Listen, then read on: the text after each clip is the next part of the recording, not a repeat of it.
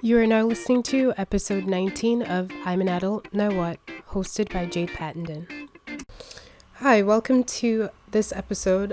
For this one, I'll be talking about one of the best books I've ever read, which is A New Earth by Eckhart Tolle, which is basically the book I credit with like changing my life. And I can be a dramatic person, I know, but like this actually changed my life to the point that I got it tattooed on my body recently, which I don't like. The other tattoos I have are like my granddad's signature and a cross. Like I really wouldn't put something on my body unless I actually care about it. Like that's how much of an impact this book made on me. Yeah, and I went to the Oprah and Eckhart Tolle show I think a couple months ago, and I just think he's such an amazing person because she asked him like, how do you feel when like people come up to you and they're like, hey, you changed my life, and he's like, well, I'm just a channel for like the collective consciousness, or yeah, for the collective consciousness to like reach other people. So it's not really me. I'm just like a vessel and a voice, a channel, whatever you want to call it, to help people like who are cut off from the collective consciousness, if that makes sense. Like he's just such a spiritual person, and just seems super humble and everything. So yeah, made me super happy. But I'm gonna read the description of the book from goodreads.com because it summarizes it way better than I ever could. It says, in A New Earth, Tolle expands on these powerful ideas from his book The Power of Now to show how transcending our ego-based state of consciousness is not only essential to personal happiness, but also the key to ending conflict and suffering throughout the world. Tolle describes how our attachment to the ego creates the dysfunction that leads to anger, jealousy, and unhappiness, and shows readers how to awaken to a new state of consciousness and follow the path to a truly fulfilling existence. The Power of Now was a question and answer handbook. A New Earth has been written as a traditional narrative, offering anecdotes and philosophies in a way that is accessible to all. Illuminating, enlightening, and uplifting, A New Earth is a profoundly spiritual manifesto for a better way of life and for building a better world. Yeah, that's basically a pretty good summary of the book.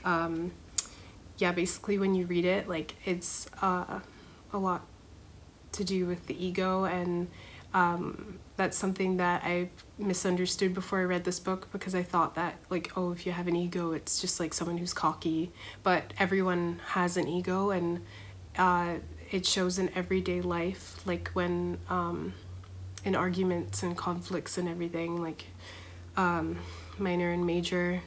And yeah, so it's just basically teaches you how to kind of keep yours in check, which would create a more peaceful existence in the world. And the only person you can control is yourself. So if you can do that, then it will help like with the madness that's going on in the world, essentially, which is why it's really important to me and everything. The concepts are really simple but very deep, so it really does make you stop and be like, whoa, holy shit. And then like, I don't know, I would have to like stop reading it, go and like reflect on a bunch of stuff in my life, and then come back to it when I felt ready to. So it took a really long time for me to read this, but yeah, I literally will look back on my life and remember reading this book, like before reading A New Earth and after reading A New Earth, because I just felt like such a shift in my perspective, how I view things. You can understand humans more, you understand yourself so much more. I react less to things where I'd get really upset, really stressed out, because I just have a new understanding to things. And yeah, it's just super interesting. Okay, so diving into the book, I'm just gonna say like a bunch of different kind of quotes from the book. I won't necessarily expand on all of them. I might, but I'll try and make it clear when I'm quoting the book and when I'm not. Obviously, this was written by Eckhart Tolle, so all credit goes to him, which is ironic because he talks about how getting credit is also kind of feeding your ego, but lol. Yeah, so let's get started. So at the beginning of the book, he says, quote, "This book's main purpose is not to add new information or beliefs to your mind or to try to convince you of anything, but to bring about a shift in consciousness, that is to say, to awaken. In that sense, this book is not interesting. Interesting means you can keep your distance, play around with ideas and concepts in your mind, agree or disagree. This book is about you. It will change your state of consciousness or it will be meaningless. It can only awaken those who are ready. Not everyone is ready yet, but many are, and with each person who awakens, the momentum in the collective consciousness grows and it becomes easier for others," unquote. So yeah, when the guy who told me about this book told me about it, he said it's honestly just one of those things that if you're not ready to hear the concepts, like you're not open-minded, you're kind of in a place where you're just feeling stubborn, and whatnot, then this book won't really do anything for you. But if you are open-minded and you are maybe looking for a change or you're feeling a bit lost or something, like this will really help to like ground you in life. It's very interesting experience, but it's just a very personalized experience because everyone will take something different from it. But before starting to like dive into different quotes from the book, I think it's important to explain briefly what like the ego is, and he does explain it in detail, but I'm just going to try and like do a brief summary. But basically, quote, "For thousands of years, humanity has been increasingly mind-possessed, failing to recognize the possessing entity as, quote, not self," unquote. "Through complete identification with the mind, a false sense of self, the ego, came into existence.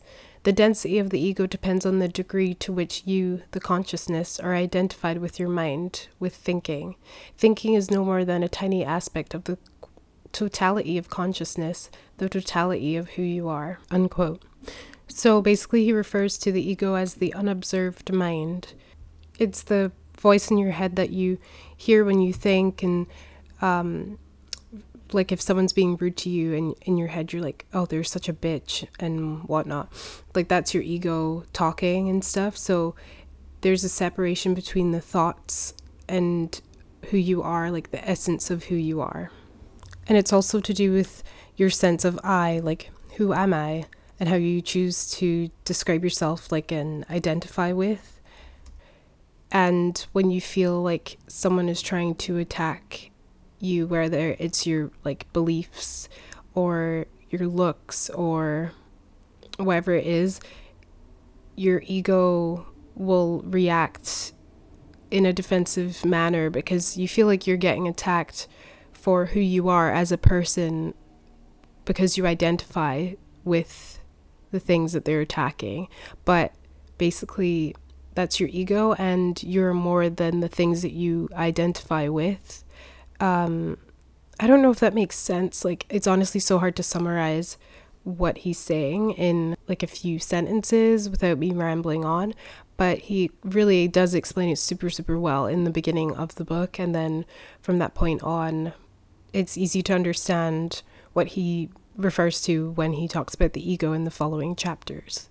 And another thing I want to say is he says that basically if you read this and then you understand the separation between your ego, like your thoughts, and then who you are as a person and stuff, but you still continue to like have your ego there because it's normal. You can't be like, oh fuck, I still have my ego, because the fact that you recognize that you're reacting because of your ego, that is like a, I don't know, like a step of enlightenment. Like that is the point of it's just being aware of it, because then you can be like, oh, okay, I understand why I'm reacting like that, instead of just reacting and being angry about something or upset about something. So yeah, it's not to say that you can't all of a sudden react to things. It's like you'll still naturally do that, but then you'll be able to stop yourself because you realize it's just your ego being defensive and it's not actually who you are. This is one of my favorite quotes from this book, from page 41. Quote, "Life will give you whatever experience is most helpful for the evolution of your consciousness.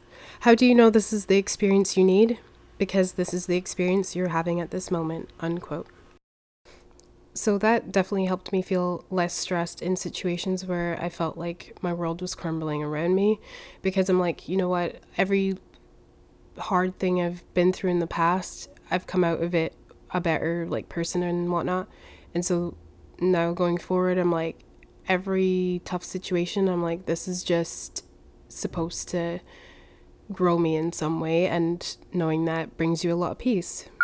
Page 62. Quote, "Resentment is the emotion that goes with complaining and the mental labeling of people and adds even more energy to the ego. Resentment means to feel bitter, indignant, aggrieved, or offended. You resent other people's greed, their dishonesty, their lack of integrity, what they are doing, what they did in the past, what they said, what they failed to do, what they should or shouldn't have done. The ego loves it. Instead of overlooking unconsciousness in others, you make it into their identity. Who is doing that? The unconscious in you, the ego. Sometimes the fault that you perceive in another isn't even there. It is a total misinterpretation, a projection by a mind conditioned to see enemies and to make itself right or superior. At other times, the fault may be there, but by focusing on it, sometimes to the exclusion of everything else, you amplify it. And what you react to in another, you strengthen in yourself. Non-reaction to the ego in others is one of the most effective ways not only of going beyond ego in yourself, but also of dissolving the collective human ego. But you can only be in a state of non-reaction if you can recognize someone's behavior as coming from the ego, as being an expression of the collective human dysfunction. When you realize it's not personal, there is no longer a compulsion to react as if it were. By not reacting to the ego, you will often be able to bring out the sanity in others, which is the unconditioned consciousness as opposed to the conditioned. At times, you may have to take practical steps to protect yourself from deeply unconscious people. This you can do without making them into enemies. Your greatest protection, however, is being conscious. Somebody becomes an enemy if you personalize the unconsciousness that is the ego. Non-reaction is not weakness, but strength. Another word for non-reaction is forgiveness. To forgive is to overlook, or rather to look through. You look through the ego to the sanity that is in every human being as his or her essence." Unquote. Page 186. And yes, this is all over the place because my notes are all over the place, so I'll be jumping back and forth in the book. But so page 186, quote, "Your sense of who you are determines what you perceive as your needs and what matters to you in life. And whatever matters to you will have the power to upset you and disturb you. You can use this as a criterion to find out how deeply you know yourself. What matters to you is not necessarily what you say or believe, but what your actions and reactions reveal as important and serious to you. So you may want to ask yourself the question, what are the things that upset and disturb me? If small things have the power to disturb you, then who you think you are is exactly that, small. That will be your unconscious belief. What are the small things? Ultimately, all things are small things because all things are transient." Unquote. So when I read that, it really hit home because I realized I was reacting to a lot of really unimportant, tiny things that would happen, like at work or what people would say to me and stuff.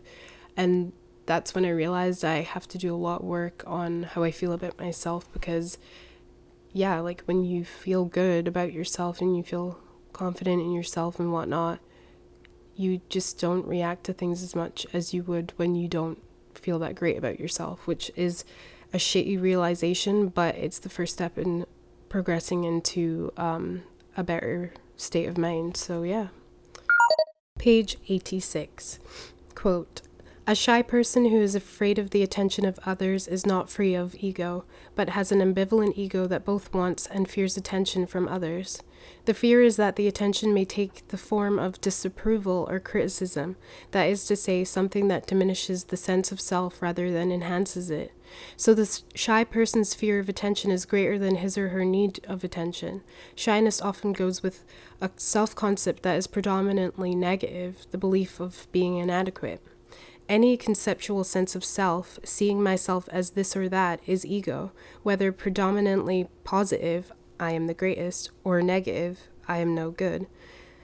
Behind every positive self-concept is the hidden fear of not being good enough. Behind every negative self-concept is the hidden desire of being the greatest or better than others. Behind the confident ego's feeling of and continuing need for superiority is the unconscious fear of inferiority. Conversely, the shy, inadequate ego that feels inferior has a strong hidden desire for superiority. Many people fluctuate between feelings of inferiority and superiority, depending on situations or the people they come into contact with. All you need to know and observe in yourself is this: whenever you feel superior or inferior to anyone, that's the ego in you, unquote. Well, I used to be the shyest person on the planet, like super quiet, and reading this, I'm like, makes so much sense because I cared what people thought. That's why I was very shy. Like, normally I was shy in public, but fine at home. That's because I cared. That was my ego. Very interesting stuff. Page 214. Quote, allowing the diminishment of the ego. The ego is always on guard against any kind of perceived diminishment. Automatic ego repair mechanisms come into effect to restore the mental form of me. When someone blames or criticizes me, that to the ego is a diminishment of self, and it will immediately attempt to repair its diminished sense of self through self-justification, defense, or blaming. Whether the other person is right or wrong is irrelevant to the ego. It is much more interested in self-preservation than in the truth. This is the preservation of the psychological form of me.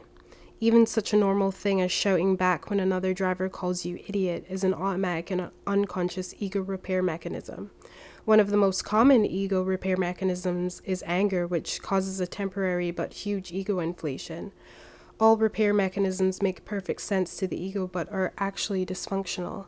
Those are the most extreme in their dysfunction are physical violence and self-delusion in the form of grandiose fantasies. A powerful spiritual practice is consciously to allow the diminishment of ego when it happens without attempting to restore it. I recommend that you experiment with this from time to time. For example, when someone criticizes you, blames you, or calls you names, instead of immediately retaliating or defending yourself, do nothing. Allow the self-image to remain diminished and become alert to what that feels like deep inside you. For a few seconds it may feel uncomfortable, as if you had shrunk in size. Then you may sense an inner spaciousness that feels intensely alive. You haven't been diminished at all. In fact, you have expanded. You may then come to an amazing realization. When you are seemingly diminished in some way and remain in absolute non-reaction, not just externally but also internally, you realize that nothing real has been diminished, that through becoming less, you become more.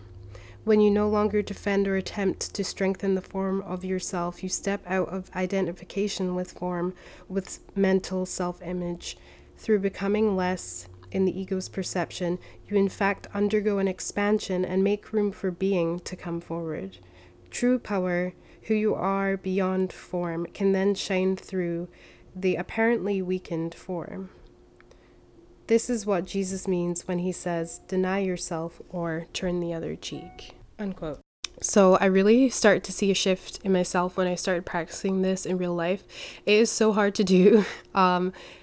You don't always win these battles, but when you do, it's so interesting how you feel after. Like you kind of feel good. You feel like proud. I don't know. It's hard to explain. Maybe that's not how you would feel, but just try it. It's so interesting. Yeah, I love this quote. Jumping back to the beginning on page 14, quote, To recognize one's own sanity is, of course, the arising of sanity, the beginning of healing and transcendence. Unquote. From page 50, quote, equating the physical sense-perceived body that is destined to grow old, wither, and die with I always leads to suffering sooner or later. To refrain from identifying with the body doesn't mean that you neglect, despise, or no longer care for it. If it is strong, beautiful, or vigorous, you can enjoy and appreciate those attributes while they last. You can also improve the body's condition through right nutrition and exercise. If you don't equate the body with who you are, when beauty fades, vigor diminishes, or the body becomes incapacitated, this will not affect your sense of worth or identity in any way. In fact, as the body begins to weaken, the formless dimension, the light of consciousness, can shine more easily through the fading form. It is not just you can just as easily identify with a, quote, problematic, unquote, body and make the body's imperfection, illness, or disability into your identity. You may then think and speak of yourself as a sufferer of this or that chronic illness or disability. You receive a great deal of attention from doctors and others who constantly confirm to you your conceptual identity as a sufferer or patient. You then unconsciously cling to the illness because it has become the most important part of who you perceive yourself to be. It has become another thought form with which the ego can identify. Once the ego has found an identity, it does not want to let go. Amazingly, but not infrequently, the ego, in search of a stronger identity, can and does create illness in order to strengthen. I really like this one because I feel like so many people place way too much value in their body, like the vessel that carries you through this life. And this just summarizes it perfectly because he's saying, like, enjoy your body while you can. Like, you want to look pretty, you want to look handsome, whatever, do your thing. Like, you are allowed to enjoy those things, but whether it takes 40 years from now or it could be next week when if you get some sort of injury or whatever to your body, if you place so much value in that as part of your identity, then you will cause suffering. So yeah, it's kind of like you have to learn to realize that that's not actually who you are. It's just the carrier for your soul in this life. Page 66, quote, trying to let go, to forgive, does not work.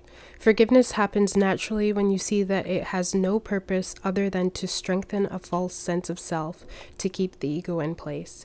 The seeing is freeing. Jesus' teaching to forgive your enemies is essentially about the undoing of one of the main egoic structures in the human mind. The past has no power to stop you from being present now. Only your grievance about the past can do that. And what is a grievance? The baggage of old thought and emotion, unquote. By the way, I don't know what Eckhart Tolle's religion is, but he refers to like biblical quotes and like just different religions in the book to kind of refer back to how it links into just like teaching you about humanity, I guess. So yeah, it's kind of nice that he refers to other things because it kind of shows the good teachings within religions. Page 70, quote, thought can at best point to the truth, but it never is the truth. That's why Buddhists say, quote, the finger pointing to the moon is not the moon, unquote. All religions are equally false and equally true depending on how you use them. You can use them in service of the ego, or you can use them in the service of the truth. If you believe only your religion is the truth, you're using it in the service of the ego. Used in such a way, religion becomes ideology and creates an illusory sense of superiority, as well as division and conflict between people. In the service of the truth, religious teachings represent signposts or maps left behind by awakened humans to assist you in spiritual awakening, that is to say, in becoming free of identification with form, unquote. I really love that because I feel like there's a lot of conflict between religions, and I'm not necessarily referring to like wars that start through religious conflict, but even just in everyday life. Like I have this issue with my own mother, like her believing so strongly in her religious beliefs and kind of not accepting mine. And so this book really helped me to realize why she's like that, and it kind of gave me more peace, and I react less when we have like arguments about this stuff, because I used to get so emotional about the fact that she couldn't accept that I have my own set of beliefs in comparison to hers. And I also really like it because he's saying that no religion is necessarily the right thing, but it's also not the wrong thing, and they're all trying to root us to the same like point, the same essence. And once you realize that, you realize like it's just different methods with the same kind of goal of being spiritually awakened, which is a beautiful thing. Page 72, quote, "On a collective level, the mindset, we are right and they are wrong, is particularly deeply entrenched in those parts of the world where conflict between two nations, races, tribes, religions, or ideologies is long-standing, extreme, and endemic. Both sides of the conflict are equally identified with their own perspective, their own story, that is to say, identified with thought. Both are equally incapable of seeing that another perspective, another story may exist and also be valid," unquote. So yeah, he's talking about on a collective level, and I just find it interesting how we can look at the world conflicts that go on a large scale, and it's like madness to us. Like we can't understand, like, how could this possibly be happening? How could people be bombing each other and fighting and killing people and whatnot? But I just think that it's important for us to realize that on a dialed down scale, we practice the same behaviors in a very microdose form, but our actions are essentially the same. So I think that if we want to try and change the world in the sense of how humans treat each other, you do have to start in your daily interactions and look at what you do and how that plays a part in the world, because so many people get into arguments on the daily about the smallest things. Like, for example, something I know I need to work on is my road rage. I get really bad road rage, and it's just one of those things where it's gotten a lot better because of this book. Because when I get into a situation where I want to react, I just remember that for some reason I feel so triggered by that, and that person doesn't even know me. Like, I need to just walk away from it. And imagine like me starting a friggin' argument or a fight, or getting out of my car and fighting with someone in the street over, like, why? Because they like cut me off, or I cut them off, or whatever it is, and then we could start brawling in the streets. And like, how is that any different from people starting like a major war between a big group of people? You know, like, what? That's just a smaller version of the same thought patterns. Like, I need to be right, I need to defend myself. No, I don't. I can just move on with my life. Might be a bit annoyed or whatever, but like, yeah, it's unnecessary is my point. Page 74, quote, "The particular egoic patterns that you react to most strongly in others and misperceive as their identity tend to be the same patterns that are also in you, but that you are unable or unwilling to detect within yourself. In that sense, you have much to learn from your enemies. What is it in them that you find most upsetting, most disturbing? Their selfishness, their greed, their need for power and control, their insecurity, dishonesty, propensity to violence, or whatever it may be. Anything that you resent and strongly react to in another is also in you, but is no more than a form of ego, and as such, it is completely impersonal. It has nothing to do with who that person is, nor has it anything to do with who you are. Only if you mistake it for who you are can observing it within you be threatening to your sense of self, unquote. Okay, so real talk for a second. I was talking to my sister about this ages ago, but something that I was thinking about and realizing was when I was a lot younger and very insecure about myself, I didn't like girls in my class that were really like outspoken and confident and stuff. And I would just be like, oh, they're so annoying and blah, blah, blah. Like I would just, if people were like, oh, I like this person, I'm like, I don't like them. They're so annoying.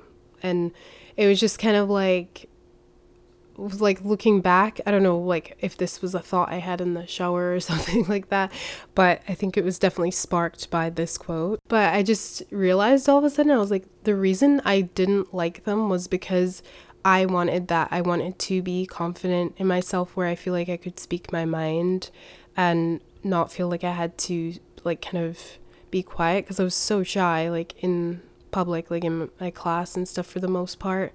Not always, but I wanted to be more comfortable with myself, and then seeing the people that were confident with themselves, that like really was the reason why I didn't like them. But I did not realize that until like 24 years old, and this happened when I was probably like 10.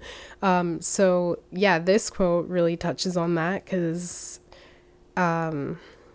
yeah, I mean, it's kind of like a slightly bit different, because I don't feel like I had that within myself, but it's what I wanted. But yeah, I guess sometimes you have to ask yourself if something that annoys you about another person is because you're also low-key like that. I don't know. I just like that because it's very thought-provoking, which this next quote expands on that. Page 82. Quote, if someone has more, knows more, or can do more than I, the ego feels threatened because the feeling of less diminishes its imagined sense of self relative to the other. It may then try to restore itself by somehow diminishing, criticizing, or belittling the value of the other person's possessions, knowledge, or abilities. Or the ego may shift its strategy, and instead of competing with the other person, it will enhance itself by association with that person, if he or she is important in the eyes of others, unquote. So yeah, that's pretty much what I just said before about me trying to put down my classmates that were confident, because I guess I felt threatened. So that was me trying to diminish them and criticize them. But I guess another spin on that would have been like, I could have tried to befriend them so that it was like by association I seem cooler or whatever. So I find that something like this is like, you don't necessarily need to speak out loud, like to admit to people that you do this, but if it's within your own head and you're checking yourself in your own head and be like, oh shit, yeah, I do that, you're now conscious of the fact that you are trying to like drag another person down. And if you are speaking that out into the universe, like try and stop doing that. And it's one thing to say it out loud, it's another thing to just keep it to yourself in your own head, because it's still not good if it's, you know, you in your own head doing that. But the difference is, now say if I do that where I'm like low-key trying to find things to like drag a person down that I feel threatened by, if it's in my head, I hear the thoughts and then I stop myself. I'm like, okay, yeah, that's definitely my ego getting in its defense mode. This person, for some reason, is making me feel triggered, and it's not their fault. But that makes me reassess like what's going on there and think about like why I feel threatened. So essentially you're learning a lot about yourself and why you feel threatened, and also creating the separation in your mind and realizing that your thoughts are your, like, can be your ego talking and not actually who you are as a person. Okay, page 83. Quote, The absurd overvaluation of fame is just one of the many manifestations of egoic madness in our world. Some famous people fall into the same error and identify with the collective fiction, the image people and the media have created of them, and they begin to actually see themselves as superior to ordinary mortals. As a result, they become more and more alienated from themselves and others, more and more unhappy, more and more dependent on their continuing popularity. Surrounded only by people who feed their inflated self image, they become incapable of genuine relationships. Albert Einstein, who was admired as almost superhuman and whose fate it was to become one of the most famous people on the planet, never identified with the image the collective mind had created of him. He remained humble, egoless. In fact, he spoke of, quote, a grotesque contradiction between what people consider to be my achievements and abilities and the reality of who I am and what I am capable of, unquote. This is why it is hard for a famous person to be in a genuine relationship with others. A genuine relationship is one that is not dominated by the ego with its image making and self-seeking. In a genuine relationship, there is an outward flow of open, alert attention towards the other person in which there is no wanting whatsoever. That alert attention is presence, is the prerequisite for any authentic relationship. The ego always either wants something, or if it believes there is nothing to get from the other, it is in a state of utter indifference. It doesn't care about you, and so the three predominant states of egoic relationships are wanting, thwarted wanting, anger, resentment, blaming, complaining, and indifference, unquote. So unfortunately, because I work in the film industry, I see a lot of this, like a lot of people who think they're, like they clearly are putting themselves on a pedestal, and think they're kind of better than other humans, because they're like a famous actor or actress.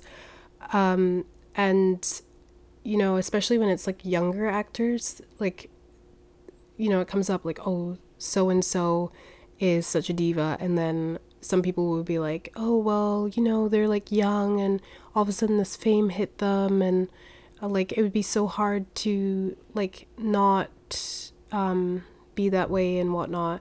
And it's like I understand what they're saying and whatnot, but yeah, that's because they're saying like fame equates with more value, like you're more valued as a human if you're more famous.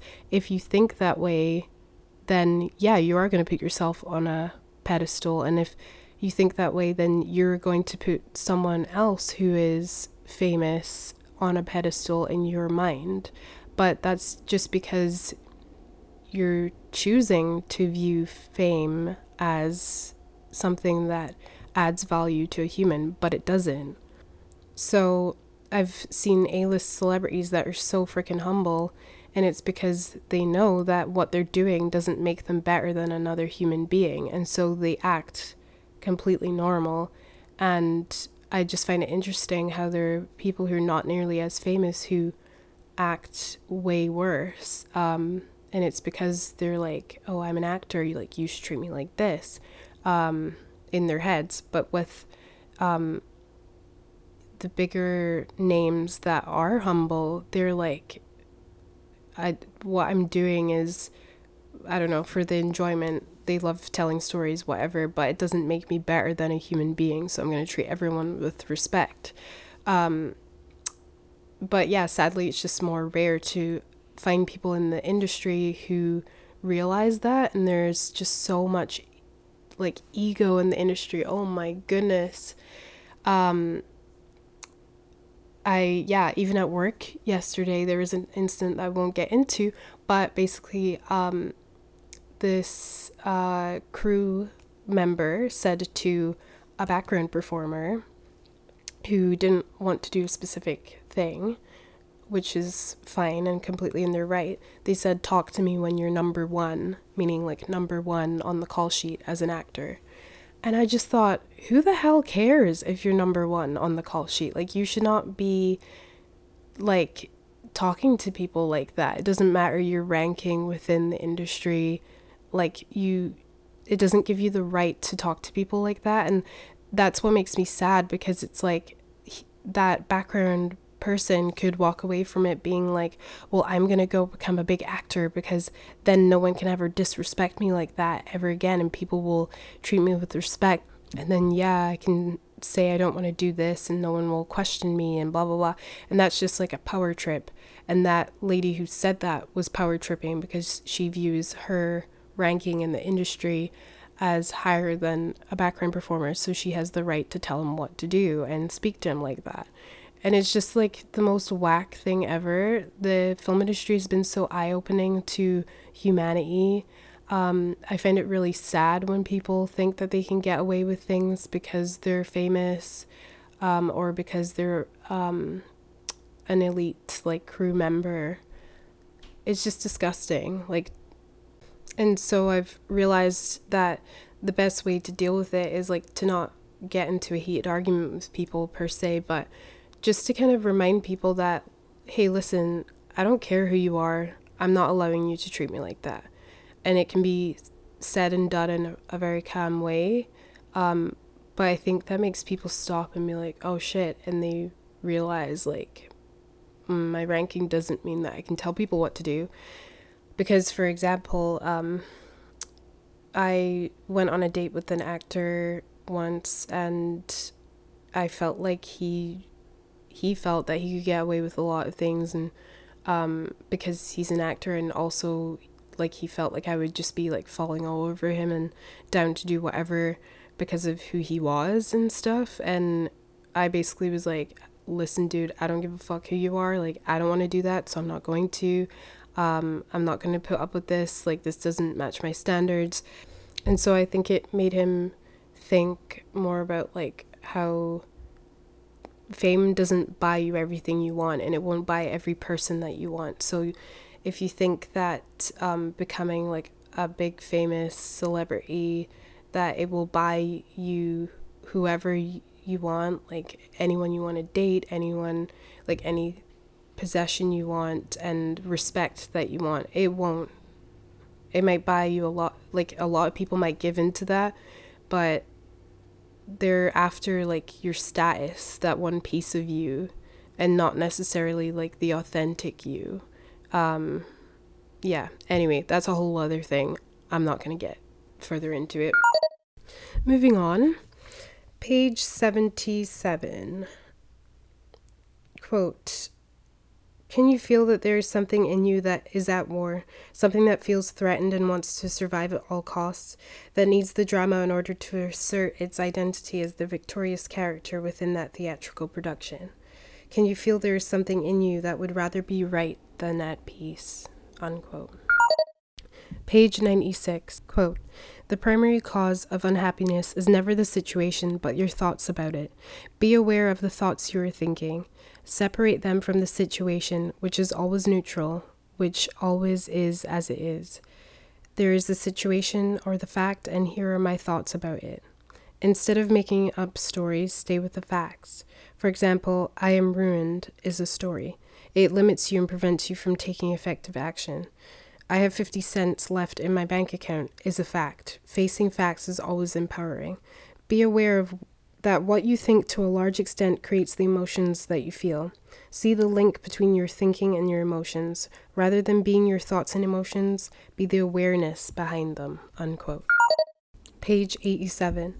Quote, a very common role is the one of victim, and the form of attention it seeks is sympathy or pity or others' interest in my problems, me and my story. Seeing oneself as a victim is an element in many egoic patterns, such as complaining, being offended, outraged, and so on.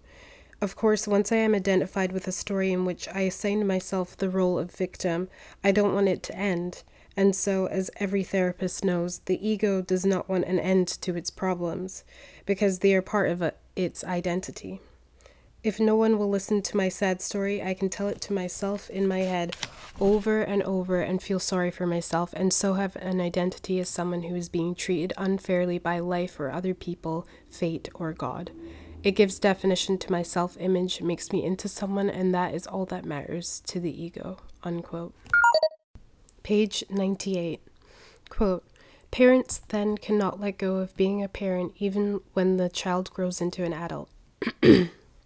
They can't let go of the need to be needed by their child. Even when the adult child is 40 years old, parents can't let go of the notion, I know what's best for you. The role of parent is still being played compulsively, and so there is no authentic relationships. Parents define themselves by that role and are unconsciously afraid of loss of identity when they cease being parents. If their desire to control or influence the actions of their child is thwarted, as it usually is, they will start to criticize or show their disapproval, or try to make the child feel guilty, all in an unconscious attempt to preserve their role, their identity. On the surface, it looks as if they were concerned about their child and they themselves believe it, but they are only really concerned about preserving their role identity. All egoic motivations are self-enhancement and self-interest, sometimes cleverly disguised even from the person in whom the ego operates, unquote. So this one helped me so much because, I feel like I definitely went through some struggles with my mom. I didn't realize that she just felt like so threatened by not being a mother anymore. Like I didn't need her nearly as much as I used to, that it was causing a lot of her suffering because she identified so strongly with her role as a mother. She was a stay-at-home mom for a lot of our lives, and I can see why that would be hard. So this book kind of helped me see and have more compassion for her because of how he talks about like when you identify so strongly with something as a part of your identity and a major part of your identity, when you feel like you're losing it, you can't handle it. Like it creates so much suffering in you. So yeah, this is very interesting for parents. And there's another quote that is more advice for parents, which is on page 101. Quote, if you have young children, give them help, guidance, and protection to the best of your ability, but even more important, give them space to be. They come into this world through you, but they are not yours. The belief, I know what's best for you, may be true when they are young, but the older they get, the less true it becomes. The more expectations you have of how their life should unfold, the more you are in your mind instead of being present for them. Eventually, they will make mistakes and they will experience some form of suffering, as all humans do. In fact, they may be mistakes only from your perspective. What to you is a mistake may be exactly what your children need to do or experience. Give them as much help and guidance as you can, but realize that you may also at times have to allow them to make mistakes, especially as they begin to reach adulthood. At times you may also have to allow them to suffer. Suffering may come to them out of the blue, or it may come as the consequence of their own mistakes. Unquote. Page 107. Quote, in a world of role-playing personalities, those few people who don't project a mind-made image, and there are some even on TV, in the media, and the business world, but function from the deeper core of their being, those who do not attempt to appear more than they are, but are simply themselves, stand out as remarkable, and are the only ones who truly make a difference in this world. They are the bringers of the new consciousness. Whatever they do becomes empowered because it is in alignment with the purpose of the whole. Their influence, however, goes far beyond what they do, far beyond their function. Their mere presence, simple, natural, unassuming, has a transformational effect on whoever they come into contact with. When you don't play roles, it means there is no self, ego, in what you do. There is no secondary agenda, protection, or strengthening of yourself. Unquote. Okay, so this is one of my favorite quotes on page 108. Quote, if you can be absolutely comfortable with not knowing who you are, then what's left of you is who you are. The being behind the human, a field of pure potentiality rather than something that is already defined. Give up defining yourself, to yourself or to others. You won't die, you will come to life. And don't be concerned with how others define you. When they define you, they are limiting themselves, so it's their problem. Whenever you interact with people, don't be there primarily as a function or a role, but as a field of conscious presence. Why does the ego play roles? Because of one unexamined assumption, one fundamental error, one unconscious thought. That thought is, I am not enough. Other unconscious thoughts follow. I need to play a role in order to get what I need to be fully myself. I need to get more so that I can be more. But you cannot be more than you are, because underneath your physical and psychological form, you are one with life itself, one with being. In form, you are and always will be inferior to some, superior to others. In essence, you are neither inferior nor superior to anyone. True self-esteem and true humility arise out of that realization. In the eyes of the ego, self-esteem and humility are contradictory. In truth, they are one and the same." Unquote. Yeah, I really like that, because basically he's saying that there will always be something like physically or psychologically about you that could be considered inferior or superior when you think about it, but the true essence of who you are, it cannot be inferior or superior, because the true essence of everybody is basically the same and equal. Page 119, quote, "The stronger the ego in you, the more likely it is that in your perception, other people are the main source of problems in your life. It is also more than likely that you will make life difficult for others, but of course you won't be able to see that. It is always others who seem to be doing it to you." Unquote. So yeah, I think this one's really important, because yeah, if a lot of things are going wrong in your life, it's like you kind of have to stop and be like, is it other people who are causing it, or is it all in my head? Like, am I making it that way? And one way of kind of realizing that is you kind of have to ask yourself, okay, well, what am I doing wrong in this situation? And if you're like, I'm not doing anything wrong, blah, blah, blah, blah, that's your ego being defensive, because we all do something wrong at some point, and some people really can't admit to when they're doing something wrong, like even the smallest things.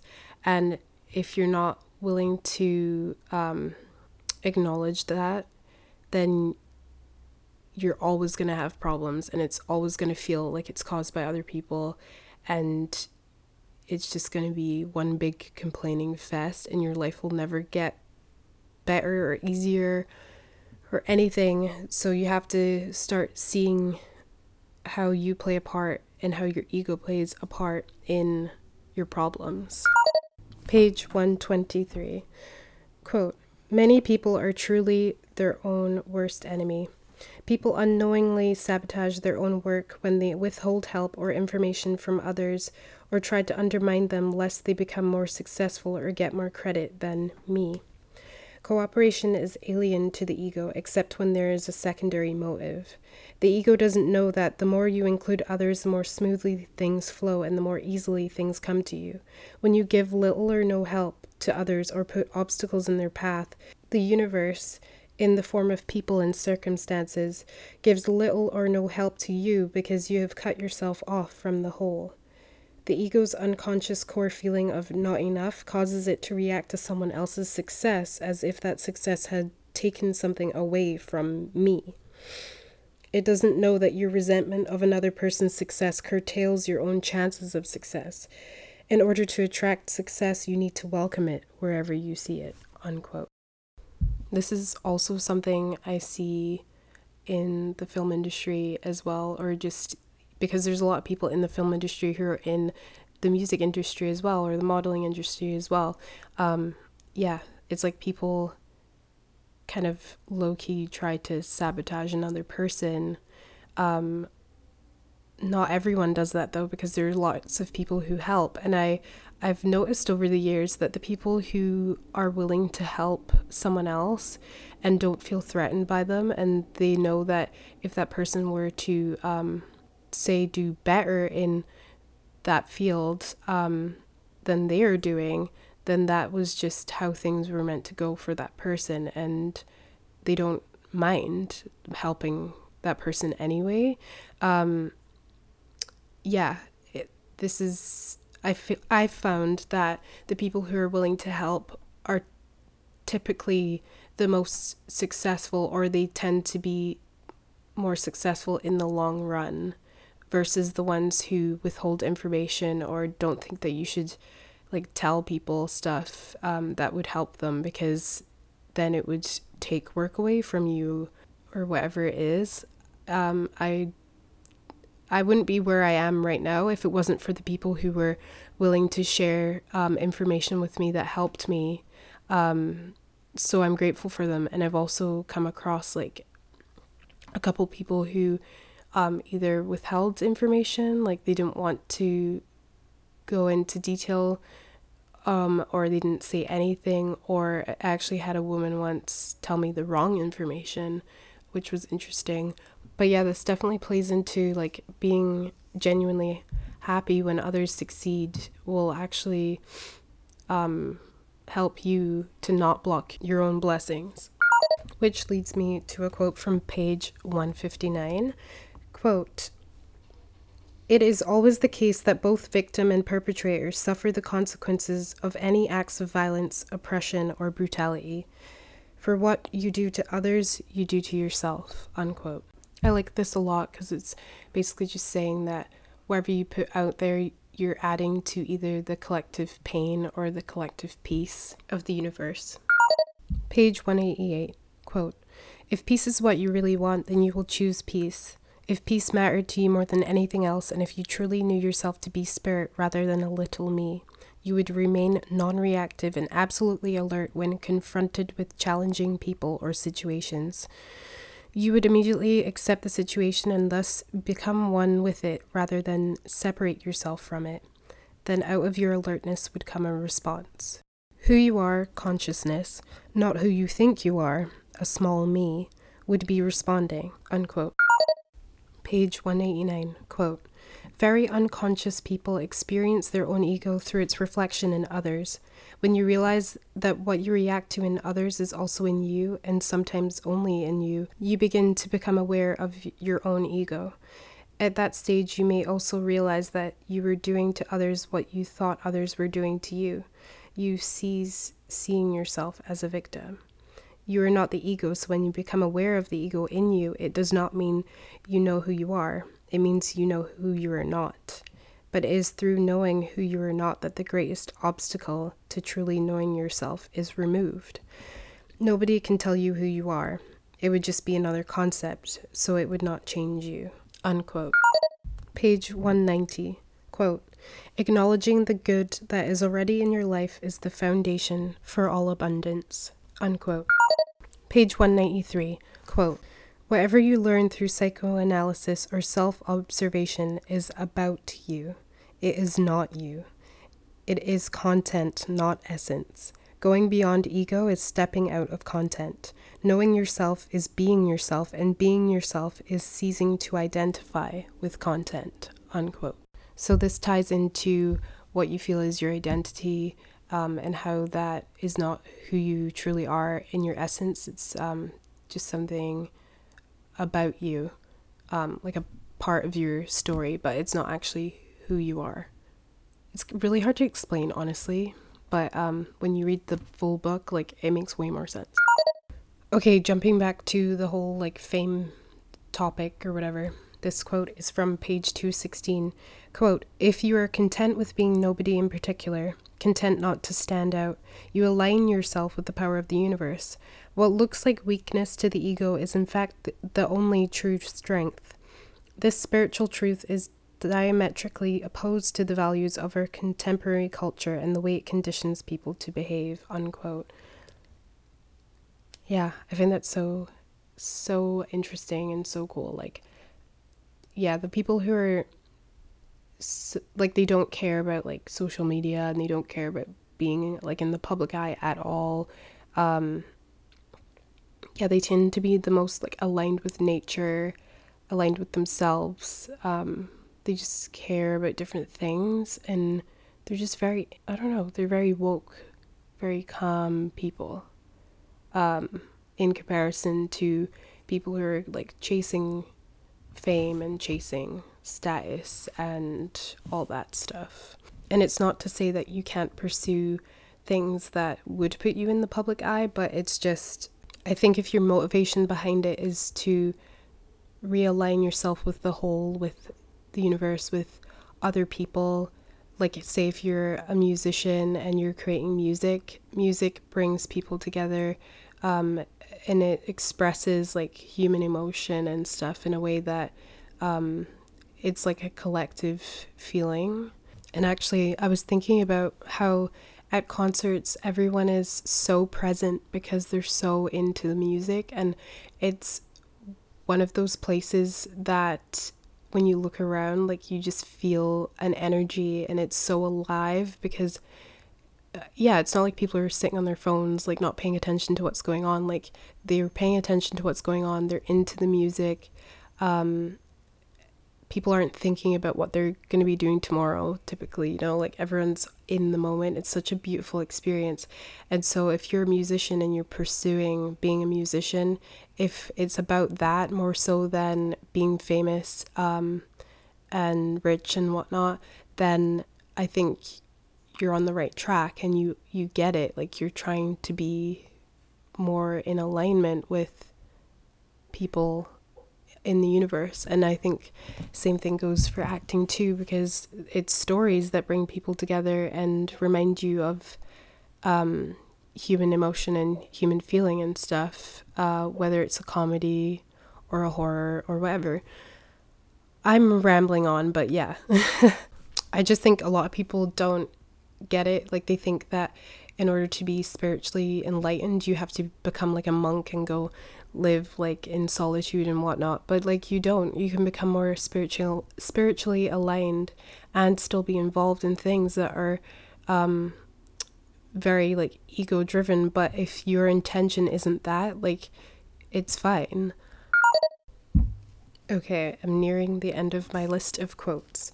So page 225, quote, "Once you see and accept the transience of all things and the inevitability of change, you can enjoy the pleasures of the world while they last without fear of loss or anxiety about the future. When you are detached, you gain a higher vantage point from which to view the events in your life instead of being trapped inside them," unquote.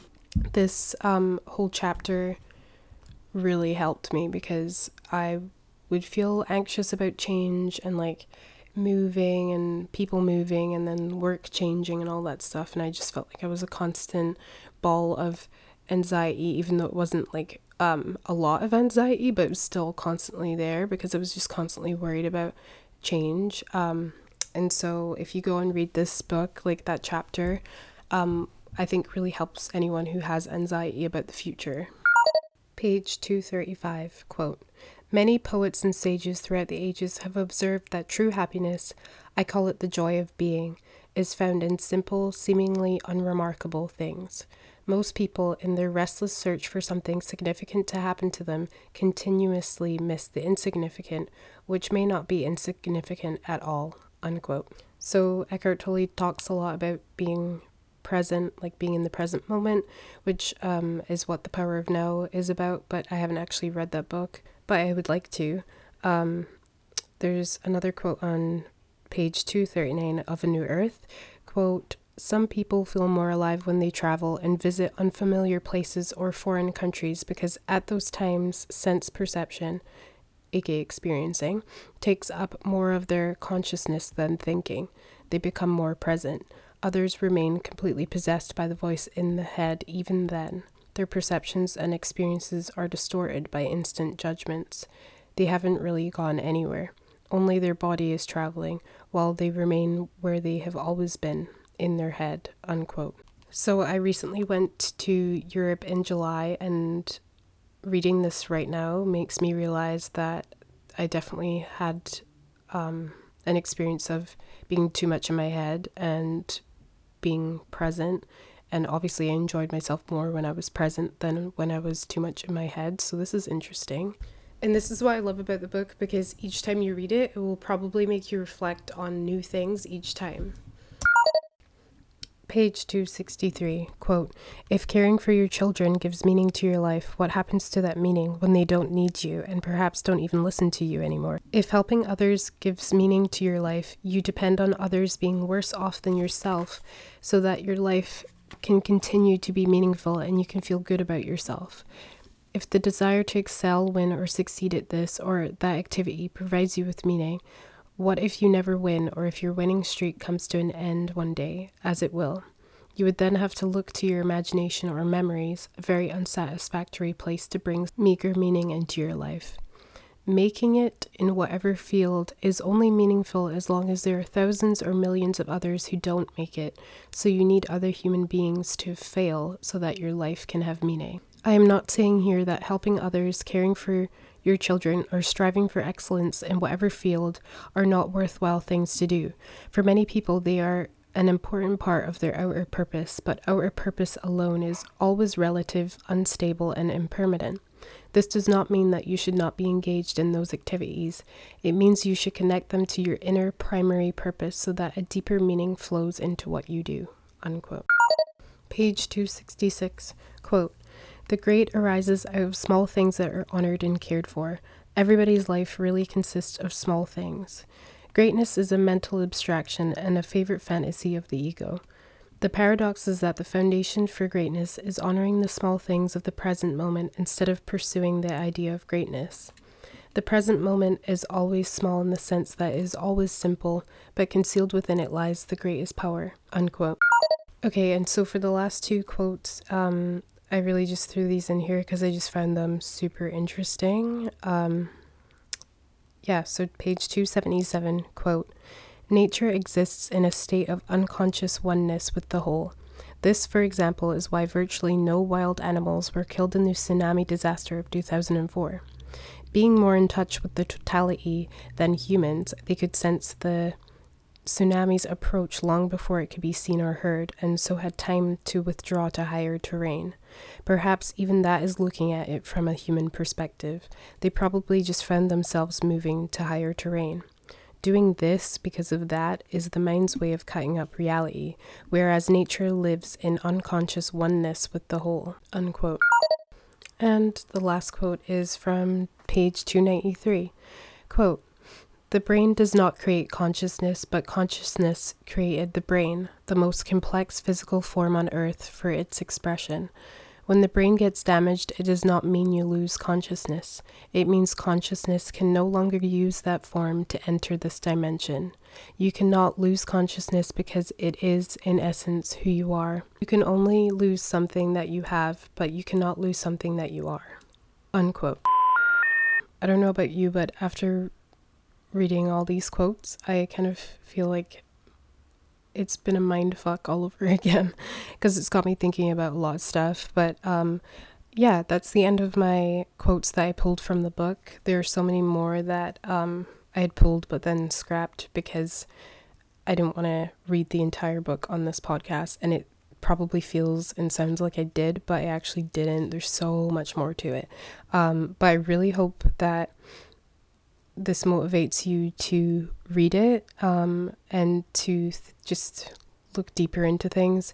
But I think that will only happen if it's the right time in your life for you. But I was never aware of the existence of this book until the guy that I had talked about at the beginning had told me about it. And I think, you can't be motivated to read something that you don't know exists. So I'm putting it out there, and what you do with it is what you do with it. But I really hope you enjoyed this episode, and if you end up reading the book, please let me know what you think of it by DMing me personally, or you can email me. Thank you so much for listening. Until next time. If you have any comments, questions, concerns, or requests for future episodes, please email imanadultnowwhat@gmail.com. I read every email and would love to hear from you. Please subscribe to receive future updates on episodes, and if you feel like it, please rate this podcast on your streaming platform of choice.